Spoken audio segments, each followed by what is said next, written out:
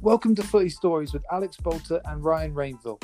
Alex and Ryan take you through the lives of different footballers, coaches and ambassadors, as well as relevant news in the football world from a Canadian perspective. Alex is an UEFA A licensed certified coach who runs a soccer club. Ryan is an avid observer who has a unique outlook on the game and industry. Together, they bring you the stories of today.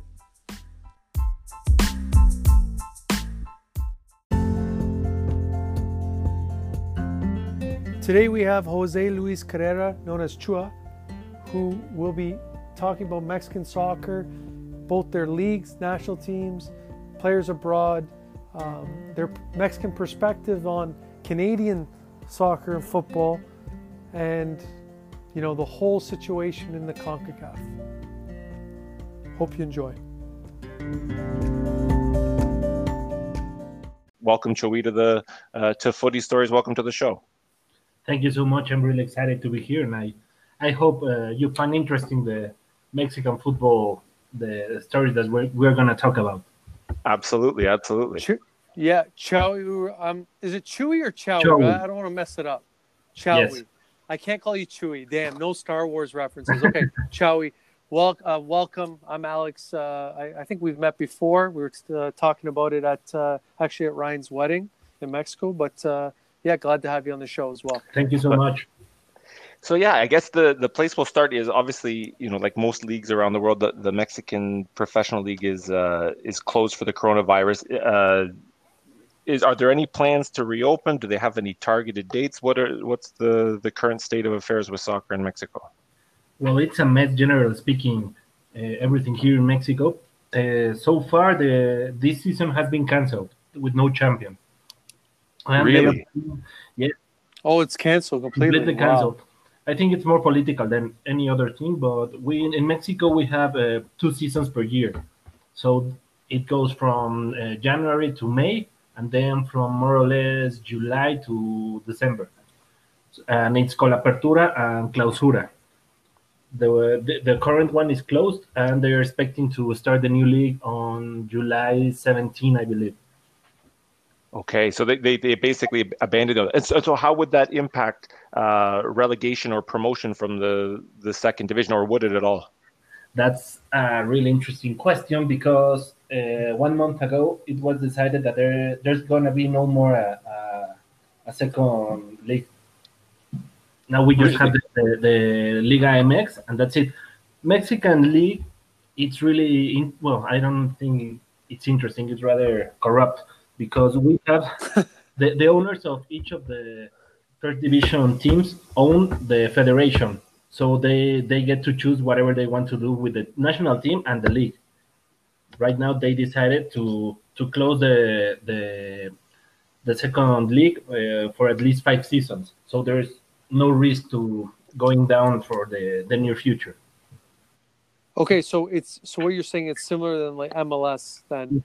There, you're basically in the league full time, but I still don't understand. You're saying that this, like, where do these second division teams go? Do some of them getting promoted now to the top league and some move down? There are talks to bring like 3 to 5 teams to the first division, but at the very least they're trying to make another league that's going to be focused more on, like the American League, to have college players playing there. So like almost like a development. So like almost like a USL. Exactly. USL Yes, league. exactly. Wow. So did they actually look at the US as a model, or are they coming up with this kind of? The thing is, the US is really attractive because economically speaking, it's way over us. So they are trying to. There's talks about making a Mexican American league. I think they're making some experiments to see how well we can match with them. I think the principal problem with the US league is that they just play for a few months a year, and the rest of the world is playing all the time. So if we in Mexico start doing that, which is not going to happen because it's the national sport, our level is going to drop. Interesting. So is there any talk? I mean, obviously the big clubs in Mexico, I guess sometimes you'll hear this in Scotland, where Rangers and Celtic would want to join the Premier League. Would would the top teams in Mexico, would they have any interest in joining the MLS, and because they could make more money playing in the US than they could in Mexico? Yes, for sure. There was going to be a game, I think it was Cruz Azul against Zlatan was on the LA Galaxy or the other. Yes, LA Galaxy. There was going to be a match between them, and people was like an exhibition. Yes, exactly, and people was really excited to see those players in Mexico. At the end of the day, Cruz Azul won, and it wasn't a really good match. But it's interesting to play in the US. Most of our friendly games, we play it on Texas because there's a lot much money than here. Yeah, it's almost a home game too, Exactly. though, for you when you come down. Yeah, there. it's amazing how often the Mexican national team are playing any friendly games. Are almost always in the United States. I guess just because of the money that they can generate. Yes, basically because of that. Interesting. And so, how does the system work? Because the Mexican league is a little bit like American sports in the sense that it's not like Europe where the champion is the team with the most points at the end. There's a playoff component. How does the playoff system work in Mexican soccer? It has changed throughout the years several times. Right now, well, there's no going to the second division. It used to be they counted 4 seasons, and the one with the fewer points went to the second division. But well, that's no longer. Did you say 4 seasons? Yes, 6-month season. Over 2 years. So this is so over 2 years. Exactly. So it's really hard. That's insane. It's really hard for the powerful teams to go to the second division, but it's a mess. The one that goes to the first division, they are gonna count only 1 year of points because they haven't been on the first division for 2 years. Oh, okay. So hold on. So what you're saying is it was based on a 2-year season, but then after the first year you'd have promotion relegation. Yes. Wow, that's so strange. Yes, it's really strange. And who, like you said, that the owners decide a lot of these rules. It's not even the Mexican Federation. So how did this come to be? Actually, the owners of the teams own the federation. Each one has one vote. So it's a mess because there's no counterpart to see for the good of the game. It's just money and like a private club. So how close is this to Club de Cuervos? And for our listeners, great series on Netflix. It's in Spanish, but it's a Mexican series. It's incredible. I recommend anyone who likes soccer. Rainer actually suggested it to me. I fell right in. Great show. But how close is it to that? Because it was insane what was happening on the show. Well, many things that happen on the show happen on real life. So I would say it's pretty close. That's outrageous. Oh, sorry. Can you give me an example of something on the show that happened in real life? What's the name of the player from Barcelona? Cantona. Aitor. Oh, Aitor. Aitor, yes. Aitor came. The whole country stopped, but he was such a diva and never did anything. I don't remember if it was that character that after an earthquake or something, he went away running. Something like that happened. I don't remember. The thing is, in real life, Ronaldinho went to Querétaro for a couple of... No, not Ronaldinho, Bebeto. Bebeto came to play with... So Bebeto, for our listeners, before you go on, he was a World Cup winner, 94 in the U.S., was one of the main Brazilian strike partners with Romario. So he was, great career. Sorry, keep going. Yes, exactly. He went to Toros Neza, play a couple of months, and there was a mild earthquake. He ran away to the airport and went to Brazil. He never came back. That was it. He never came back. Wow. But if you remember, a lot of in Club de Cuervos, there's a lot of moments of these big meetings where all the heads of the clubs would get together and they would decide essentially everything that happened with Mexican soccer, and even as far as into the national team, who got picked for the national team and who was out of the national team and who couldn't be picked. It was, I saw it in Club de Cuervos, and obviously I thought it was a joke. I didn't realize there was that much truth to it in reality. Yes, that's how it goes. Other Interesting. thing that happened is when Cuervos is split in two teams. Something like Yes. that's happened a couple of times. For instance, there's a really classic team called Atlante. They went to second division, but then they bought the team that was going up. They transformed it into the new Atlante, and then next season they change again the name. It was a mess. It was crazy. Unbelievable. This is hilarious. This is honestly like there's stories because I'm Serbian, right? And there's some corruption stories, but not like this. Like this is next level corruption Yes. in comparison. That's phenomenal. And I was just telling Alex too. We were talking before you joined us that in Europe it's unheard of for a club to leave a city and then move to another city. But in Mexican, I mean that happens in North American sports where teams will move between cities. It does happen in Mexican soccer as well. There have been some teams that have decided to leave and go someplace else. Several times. My team is Necaxa. They were from Mexico City, then moved to Aguascalientes. Then Atlante was from Mexico City and moved to Cancun. And this week, without any notice, Morelia, which has been in the Mexican League for, I don't know, 60 years, somebody bought him and they're taking them to Mazatlan. Wow. And people were really, really pissed because from one day to another, they have no team. Today, they are packing all the things from the stadium to take it to the other one. Wow.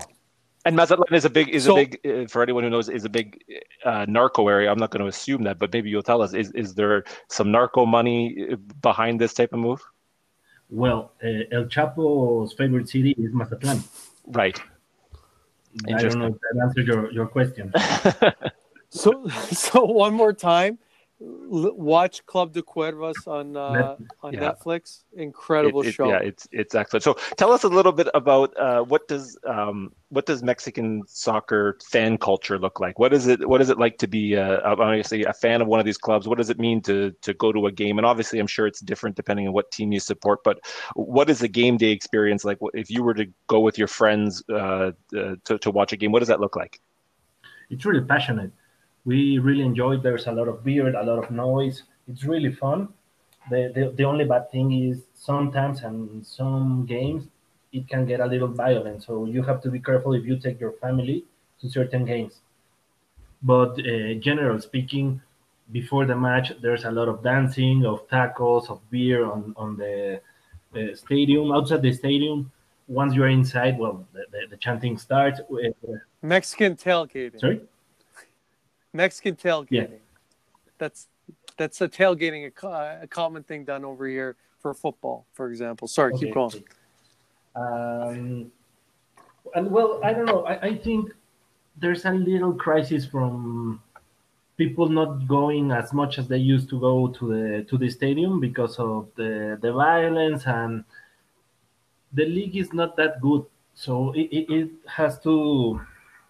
There's two sides of the story. One is that almost any team can win the league on a good.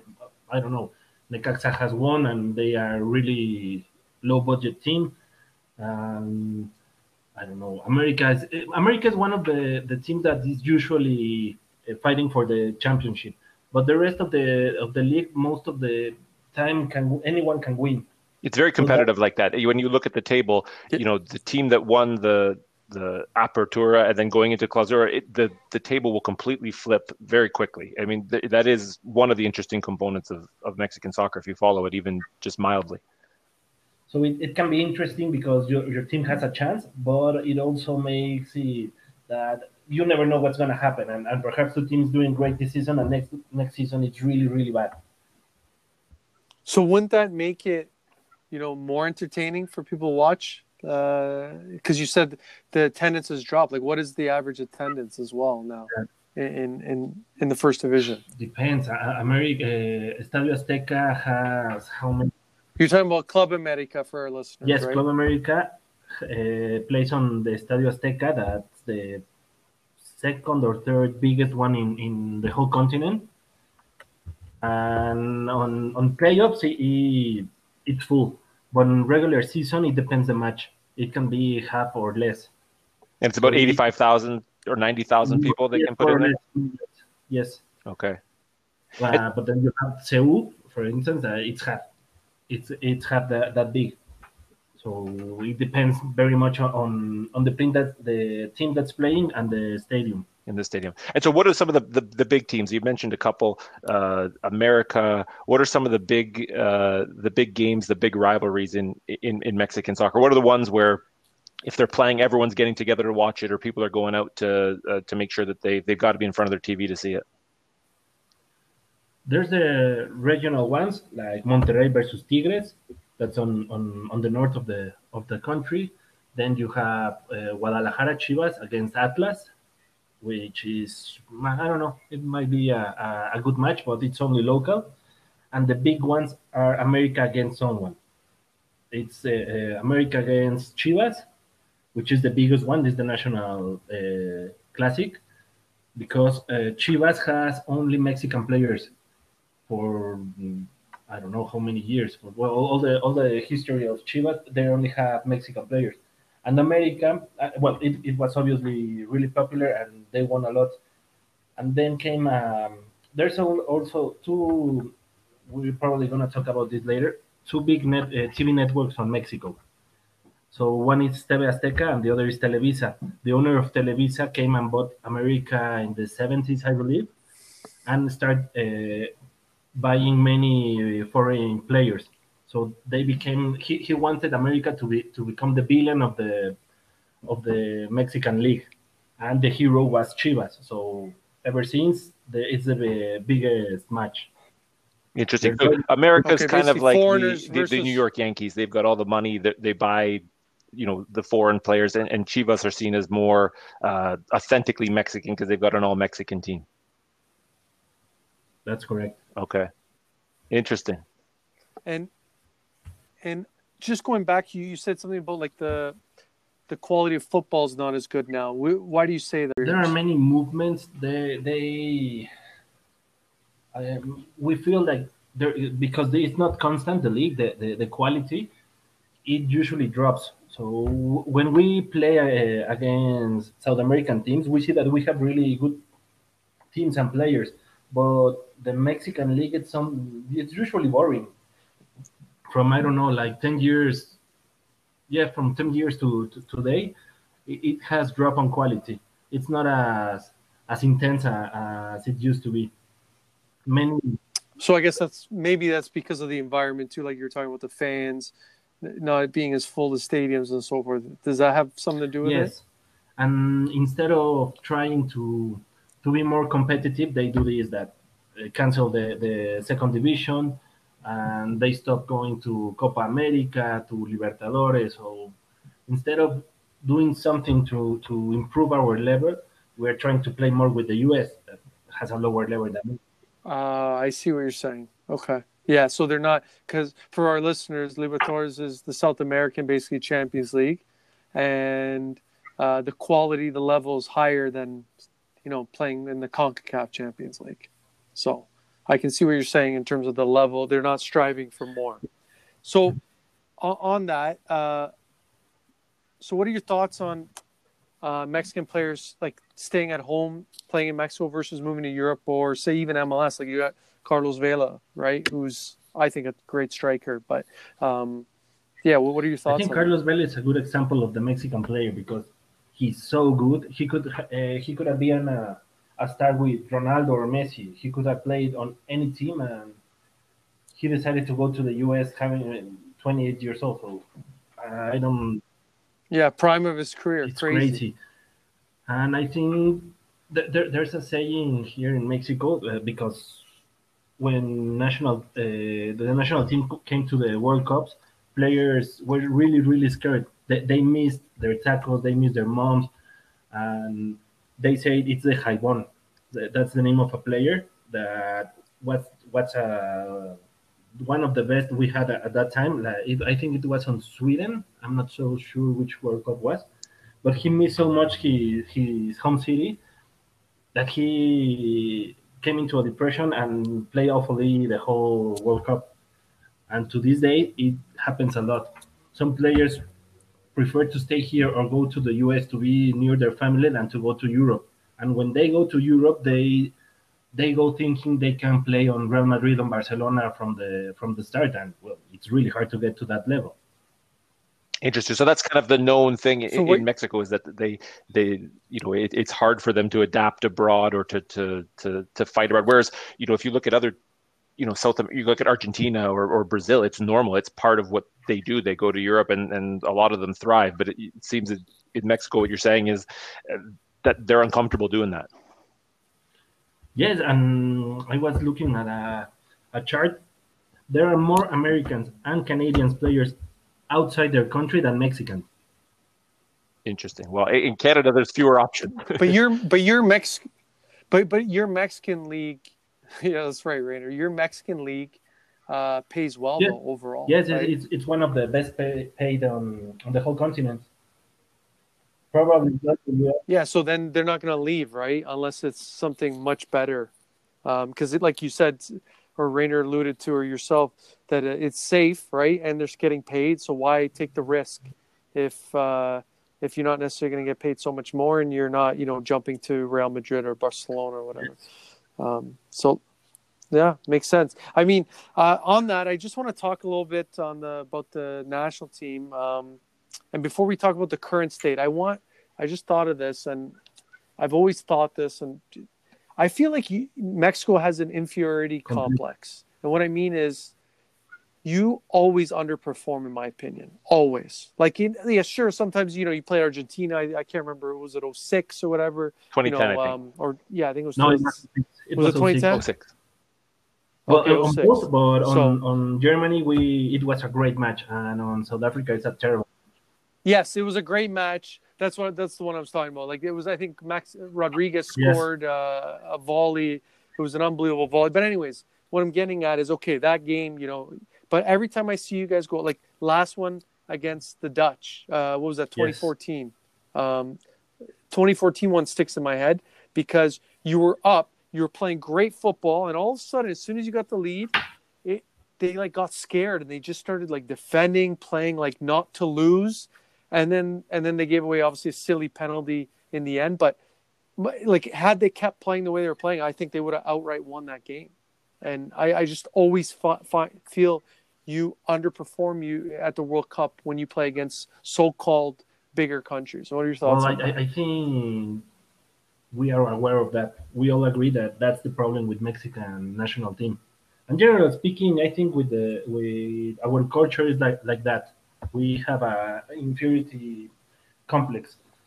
Well, I don't want to get too much into the cultural thing, but on football, the generation that won the under 17 was the first one that really broke that paradigm, and they have a lot of work, psychological work. But after they won the World Cup, they kind of vanished. You have Giovanni Dos Santos that was playing at Tottenham with Luka Modric. The careers they both had, you can't compare them. Giovanni was way better than him, and he went to Barcelona, but couldn't do anything great there.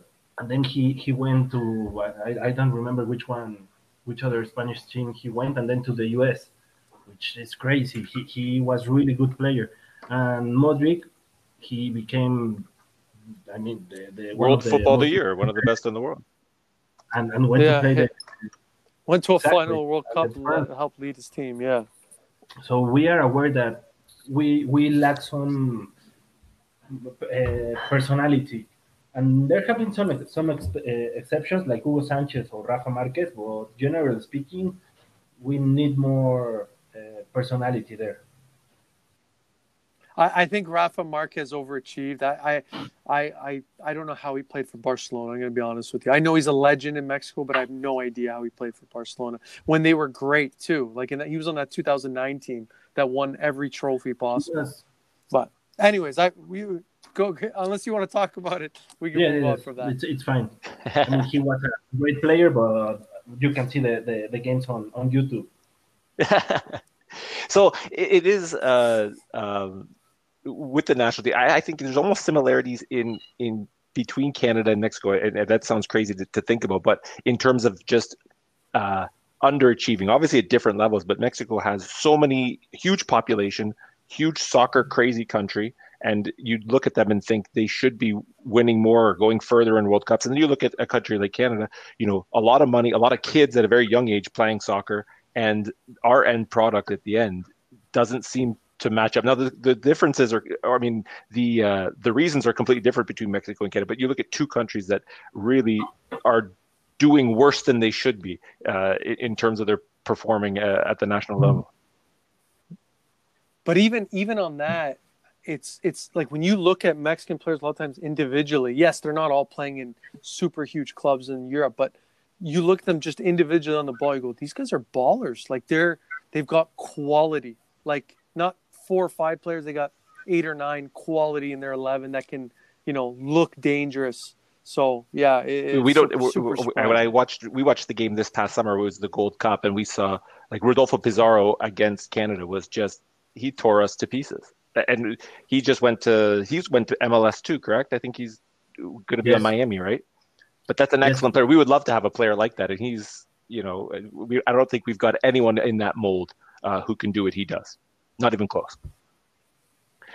I guess looking at it, are there any young Mexican players currently that you're excited about, or that the Mexican soccer world is excited to see grow and prosper in the future?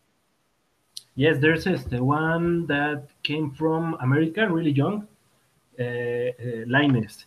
What's his first name? Diego. Sorry, Diego Lainez. Lainez is really good. He's a great player. I think he helped America to win a championship 1 year ago, and after that he had an offer from the Amsterdam Ajax, and he didn't want to take it. It's what we were talking before. He rather go to Betis, that's on the Spanish league, because he was closer to Madrid or Barcelona, and there's another Mexican player there, Guardado. Thing is, that Ajax generation is the one that won at the Santiago Bernabeu. If Lainez was there, I think he would have performed a really good Champions League. And Betis is not playing the Champions. Yeah, that's when you say it like that. He and then who knows? He's moving on to a big club in England or even the biggest clubs in Spain if he's playing for Ajax. He missed a huge opportunity. Yeah, he could have been a part of that team. Yes, because there's Chicharito that went from Chivas to Manchester United and did a great job there, but it's not the usual. Normally, you need to go to a smaller club or a smaller league and then grow to a better team. No, that makes that makes sense. But there are more and more Mexican players playing abroad in Europe. It seems the national team. If you look at the top 11, almost all of them are playing in Europe. It seems these days. Yes, and it's a recent thing. Before this generation, there were just a couple of players playing outside Mexico, and now we have on a good level around 15 players. The rest are not that good, but also, I don't know. It's a hard career to be a professional football player, and there's a lot of pressure. And if we are not prepared psychologically, of course, it's going to be even harder. That's a good point. And so we've talked about this before, Tui and I, about Mexico is obviously the big team in CONCACAF and has dominated CONCACAF for as long as anyone can remember. How do you feel that dominance or being the big fish in a small pond impacts them, when they go to play against some of the bigger teams in the World Cup? Thing is, we are almost guaranteed to go to every World Cup, which is great. But then again, if we are not playing more often with Uruguay, Argentina, Brazil, Colombia, our level is never going to improve. So there's that. If we were on CONMEBOL, which is the South American Confederation, I'm not so sure we're going to be on every World Cup. But the ones we play, we're going to do better, I think. Yeah, that's fair. That's fair. Yeah, because you're product of your environment. And Rainer, just to prove you or call you out, I'm looking at the Mexican current national squad, and they actually have one that's in Qatar, which is crazy, right? But outside of that, majority are Mexican. There's one England, two in Holland, MLS, and the rest are They're all Mexican playing in Mexico currently. Yeah, Portugal and Italy probably. But I don't know. I'm trusting Wikipedia here. One question that we had, Alex and I too, is what does the average Mexican soccer fan think of Canada when it comes to soccer? Average Mexican fan, no, we just watch Mexican League. There's like the ones that are really, really hardcore fans that watch the champions and sometimes the CONMEBOL Champions League. But other than that, we don't follow many other countries. I mean, Toronto versus Chivas was a big deal here also. Right. Even if the stadium wasn't full, but TV-wise, everybody was watching the game. Interesting. So, but in terms of, so when you play Canada, for example, in a World Cup qualifier or whatever, through Gold Cup, what's the set? Like, do people not even turn on the TV going, we're playing we're going to win this game. It's not even worth watching? Is that how Canada's looked on, or what is the perception on national Generally team speaking, the national team has dropped on ratings as well. We are not so excited about seeing a match unless it's against Germany or Spain or something like that. The rest of the games, only with the US, because that's something else. We really don't get that excited about qualifying match. As I was saying, and I know it sounds arrogant, but we haven't only on Italy 90 because it wasn't a sport a bad performance with the team. It was because the age of the players was wrong, and FIFA dropped us out of Italy 90. But we usually are on every World Cup. Yeah, it's pretty hard for Mexico not to qualify. It's almost a given. Yeah. Yes, Mexico, Brazil, and Germany are almost on every World Cup. No, yeah, like I look at CONCACAF, like the first team you say above anybody else, you go Mexico's in, that's one spot. There's two left. Now with the U.S., you won't even say they have number two, right? So it's Mexico and then who else? So yeah, then what interest do they have to watch those qualifiers as much? Yeah, I understand it. So, but I want to jump back because you talked about Toronto FC when they played Chivas, but so they actually beat two Mexican teams to get to the final in the CONCACAF Champions League back in 2018. And what was your thoughts when for example, they beat the big dogs? They beat Club America and Tigres, which Ryan and I discussed it. We thought biggest reason Toronto FC was able to beat those teams was because they sat back and then they countered. And then when they played Chivas in the final, they were playing a team that was struggling domestically, as in Chivas. So Toronto FC had the ball more, so there was more opportunities to basically mess up and then let Chivas counter them. And it happened that way too. But what was your thoughts when you saw Toronto FC beating kind of your top dogs?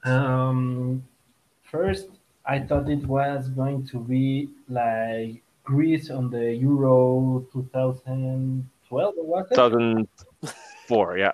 2004. Yes. I thought that it might be the case. And also on the media and some soccer fans, we were thinking that it would be good if Chivas lost, because it would have been a way to say, okay, we're not that great. We really need to start working harder because the other countries are starting to be better than us. That's a fair point. But so basically, you thought Toronto FC was a Cinderella story, basically. Yes. Even with Javinko, he was the biggest reason. He was he was in his prime at that point. They lacked a little bit of the experience needed to win a big tournament. Well, I think that's That's fair. And in the end, they came very close. It was down to penalties. It was just It was really close. exceptionally close. Yeah. Delgado missed that sitter that a U12 would have scored. But anyways, that's another discussion altogether. Would have left him at the airport myself. Really good match. It was because Toronto won on Guadalajara, right? On the regular time. Yes, I think they beat them. They lost in Toronto, and then they beat them in Guadalajara. Yep. And so it was tied going into penalties. Yeah, they flipped the results. Yes, I remember that on the transmission they were like, okay, Chivas came, scored the first goal, and everybody was okay. It was a Cinderella story. It's gonna be what we expected. And when the game was over and it was 2-1 for Toronto, everybody was really scared about that. That's when I got into Twitter and saw that everybody was watching the game. So, moving back to the Mexican national team, what was the most memorable performance for you that you remember the Mexican team performing? Mexican team, the national team. What was the most memorable Mexican national team? We have the two under 17 World Cups. The gold. Yes, didn't you win the Olympics once? It was great as well. Yes, that's. Yeah, I think Ronaldinho played for Brazil in that one too. Or was it? Or was it Neymar? No, it was Neymar. Brazil had a really good team. It was they had Marcelo, Neymar. I don't remember really well, right? Yeah, when you guys won that, I said, finally Mexico's going to start becoming who they're supposed to be at the world level, and it hasn't happened. But I thought that after London, you guys would become. Correct me if I'm wrong, Joe. You were at the World Cup in South Africa. You went to see Mexico there. No, I saw Spain against Paraguay and Uruguay. Okay, you didn't see Mexico, and you went all the way to South Africa. Interesting. I always thought that you saw Mexico and you were there. No, I didn't. I really wanted to, but I got the tickets too late. I see. Okay. So what is it? Yeah, what is your all-time Mexican? So I guess maybe not even for you, but what do when Mexican fans talk about the national team? What are the most what are the big glories in terms of the triumphs that they talk about? The final we won, what's the name? Because it has changed. The Confederations, the Mundialito. You mean the year before the World Cup? The Confederations Cup. When it wasn't the Confederations Cup, it had it was Prince, I don't know what. Well, the point is, Mexico beat Brazil on Estadio Azteca. It was great. It was amazing. A really crazy match. I think it was 3-4 or something like that. Okay. Really, really, really great game. And the matches on World Cup, when we beat Germany last World Cup, we have 2 draws against Italy that were great games, but nothing more. I mean, we have really good first round games, but after that, we don't. Yeah, that's right. Because you've never been past the round. We haven't played a 5th game because Yeah, so round of 16. Yeah, you've never been to a quarterfinal. I don't know if it's quarterfinal because before the 90s, there were fewer teams, right? Fewer teams. But I think yes, but I don't think. But they used to do more games. I remember I had a magazine because my dad used to buy me all this stuff as a kid growing up. Like, didn't buy me much, but soccer related stuff I got a lot of. Video VHSs for the kids who don't know what that is. Basically, like a DVD format and magazines, and it had a list of the teams. It was 98, I remember, and it had the furthest that a team has ever gone. So if you were champion, it said champion. It had the year. But it had for Mexico, it said round of 16. I remember, and it's never improved on that since. And that was 98. Yes, it's a 5th game. The thing is, we have never played a 5th game. That's for sure. But yes, it's more or less that round. Just for my personal reference, for me, the most memorable moment that for myself for Mexico is probably the best scissor kick goal in my opinion. Like just how it happened. Like I know Cristiano Ronaldo scored that unbelievable one against Juventus in Champions League a couple of years ago, but this one for me is, if I don't want to go into detail why, but it's the greatest scissor kick I've ever seen in the '86 World Cup by Negrete. Yes, Manolo Have you Negrete. seen that goal? It's epic. Me and Joey were just That goal talking was about that maybe about that's a the month best or two scissor ago. kick I'd goal. never seen that goal, and it came across my eye somehow, and I was like, "How did I never see this incredible goal?" And It's because he didn't have time to think about, like it was off a layoff, and it was just the layoff happened to pop up in the air, like the quick thinking, and then the execution was unbelievable. Also, there have been, we've been to 2 Copa America finals against Colombia and Argentina, and we lost them, but those were really good tournaments, really good generations. Yeah, and that's a big tournament to go We far have in, for sure. Hugo Sanchez against Batistuta, which was a really, really interesting game because of that. Hugo Sanchez knew we were not as good as Argentina, and he did a brilliant play before the free kick. He barely touched the ball, so everybody was just seeing how to place the, how do you say, the barrera, the wall. The wall. And the play started before they were ready, and we scored.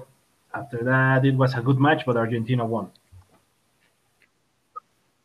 I got to look that up. This What year was on this? The 90s. Copa America. 90s? Okay, the Copa America. Copa America, it has to be around 95, something like that.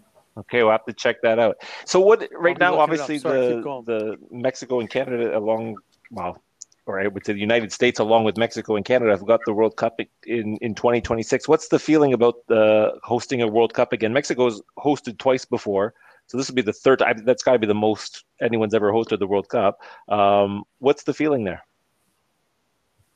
We're excited, but we don't know what's going to happen because FIFA was supposed to say how it was going to be played this month, right? But because of the COVID, we have no news as far as I know. Right, so nothing. But in general, are people excited to have it back? Do you think that will be something that's going to make people, believe in the national team again or support the national team again? We'll be hoping that they do well at home. We're really excited because it's a great party, but I think we're gonna have only like 5 or 6 games, so it's gonna be something strange, something new. We're really excited to have it, but we know the final games are not going to be played here. That's one actually really interesting thing as growing up as a soccer fan in Canada. When the World Cup rolls around, everyone cheers for different teams, and it's kind of a strange phenomenon that, and I think something that we get to miss out on because we're never there, that you get to support one team and everyone's pulling in one direction and everyone's supporting one national team. When you look at, some of the footage from Mexico, people getting together and everyone's, taking the day off work and, they're all wearing the jersey, that's an experience that we've yet to have, at least in our lifetime here in Canada. Well, we were probably wants to leave it on TV here when Canada did go. Well, that's great. When you go out to the street and everybody is excited for the game and wearing the tricolor shirt, it's really, really cool. And yes, everybody, if Mexico makes it to the 5th round or a 5th game, the country's going to be stopped for a while. It's going to be mayhem. Yes.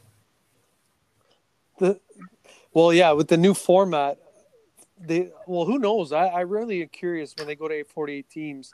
Because when they go to group of 3, I'm so against a group of 3. I hate the idea of 48 teams. I don't know what you think about that, but I think 32 teams is plenty. Yes, it's too much. Football, the sport is gonna be, it's not gonna be good because of that. But the party, the everything that's around the World Cup, it's gonna be great to have more games. The best part of the World Cup is the first round when you're not playing. True. When there's no pressure on you. But Are you saying then, through our relationship, then I got a couch to sleep on if I want to go Yes, watch of some games course. in Mexico? Perfect. Okay. Well, good. I'm covered. Maybe I'll watch a game in each country for 2026. So I want to ask you as well about Lucas Cavallini. So he plays for Vancouver Whitecaps, but he was in played in Puebla. Mexico. Yes, and I don't know if you knew him well or what, but what was kind of what were the thoughts of Mexicans about his ability? He was before he moved to really Vancouver? good. I remember him. But, well, he was on a not so good team, but he was doing really, really good.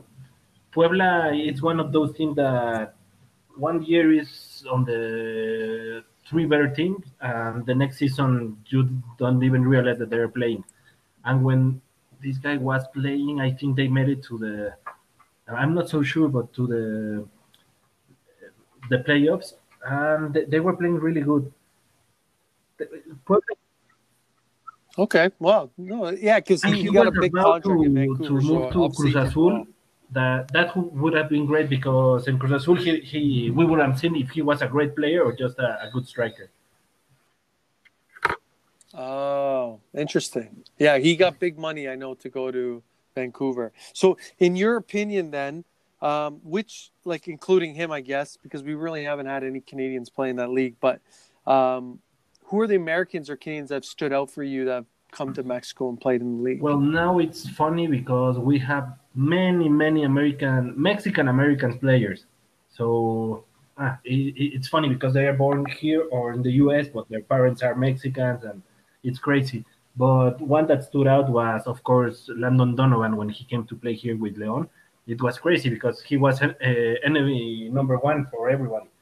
He went, he pissed on the Estadio Guadalajara, and we were really, really, really mad about that. And then he comes and plays for a team. Well, was he getting destroyed everywhere he went? Yeah, he Was he getting only played destroyed 5 by the times, fans though. everywhere he went, or what was Everybody was so pissed. But he played only a few handful of games. games? He was. Yeah, he Yeah, only it played wasn't like that 5 much, but games, we were yeah. everybody was really pissed that he was coming here. The ratings went up for those Also, games. another player that I thought was gonna do better was DeMarcus Beasley, the U.S. player that was really. He was supposed to be the American Pelé, Yes, but never got to that level. along with Freddie Adu. Yeah. Along with Freddie he was- Adu, he was another one who was. Exactly. Yes. Freddie didn't play. Freddie No, played in every what I country, mean is so maybe he did play was in Mexico. I don't big. think There he was a did, big talk. But Freddie, no, I know. No, I know. But I mean, like, he literally, to try to, sell his trade, he played in like I think at 5 one point he different played in countries. Serbia. Actually, Maybe 6. I would have to look it up. I think he did. Yeah, he might have been actually in Partizan. Joey, you bring here, up I a gotta good look point. this up. Those Sorry, keep going. players who are they've got a Mexican background, Mexican parents, and they come back to play in Mexico. How are they perceived by the Mexican public? Do they view them as Mexicans, or is there that they're American? Well, this is gonna sound strange, but a lot has to do with their name and their skin color. There's this goalkeeper, William Jarburg. He played on Leon. He was born in Mexico. His parents were American, and he's playing for the national team of the U.S. But he was really good on Leon. He was champion 2 times. And then there are others that you really don't realize they're American until you see they are wearing the U.S. shirt. So you guys, you basically they fit in as Mexicans. If they look and sound Mexican, that's sort of how they're perceived. Yes, and well, it all depends on the player. There hasn't been so far, like, I don't know, like if Vela was to choose between Mexico and the U.S., like a really good player, but it's gonna happen eventually. It's gonna happen someday too. And what about American players choosing to play for Mexico? Jonathan Gonzalez comes to mind. How do Mexicans, how do they view that? They know that it's going to be more competitive, our national team, and it's going to be harder. So they are really looking for a better opportunity to shine, to make a better World Cup. So we embrace them.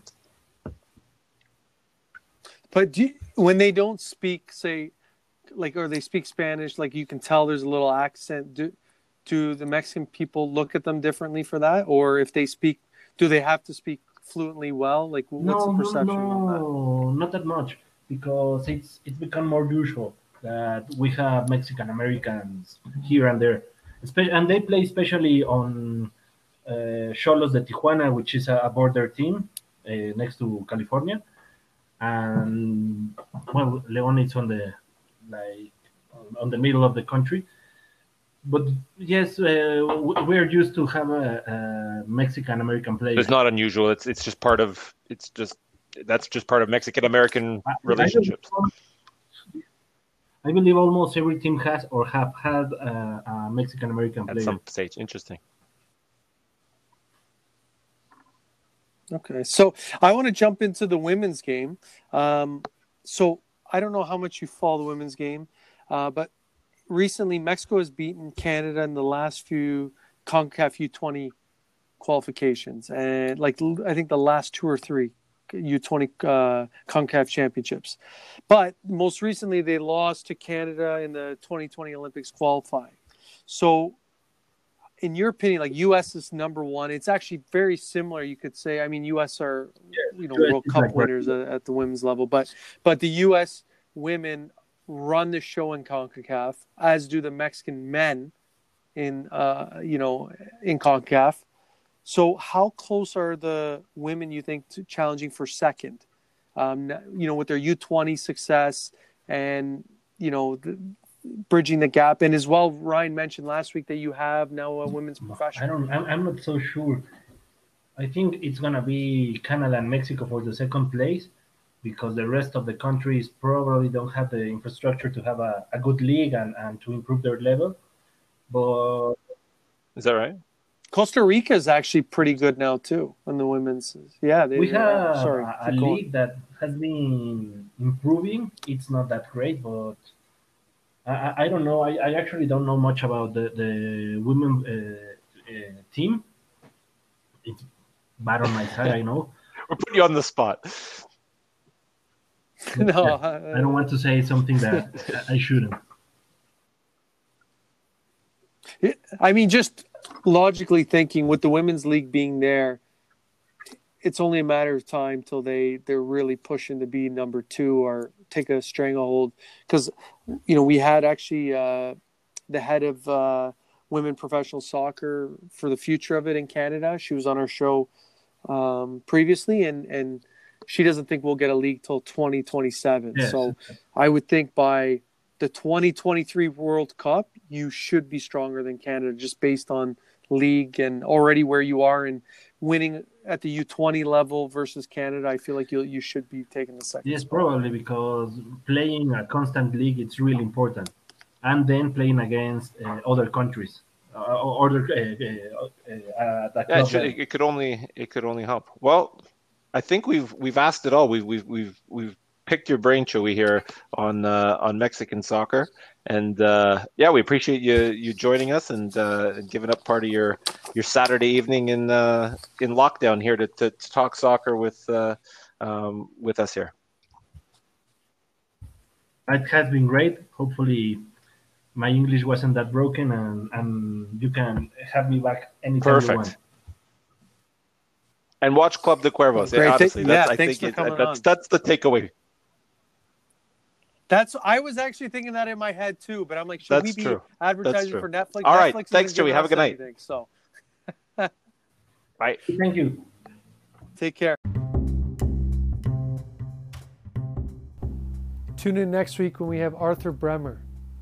Arthur is an academy coach at New York City FC and has been there for the last couple of years. He previously worked at Fulham Academy and worked with players that have now gone on to the Premier League level. He's going to give us insight to the English game, the US game, and Canada, and his perspective on the differences, as well as the future of football in North America. Hope you tune in.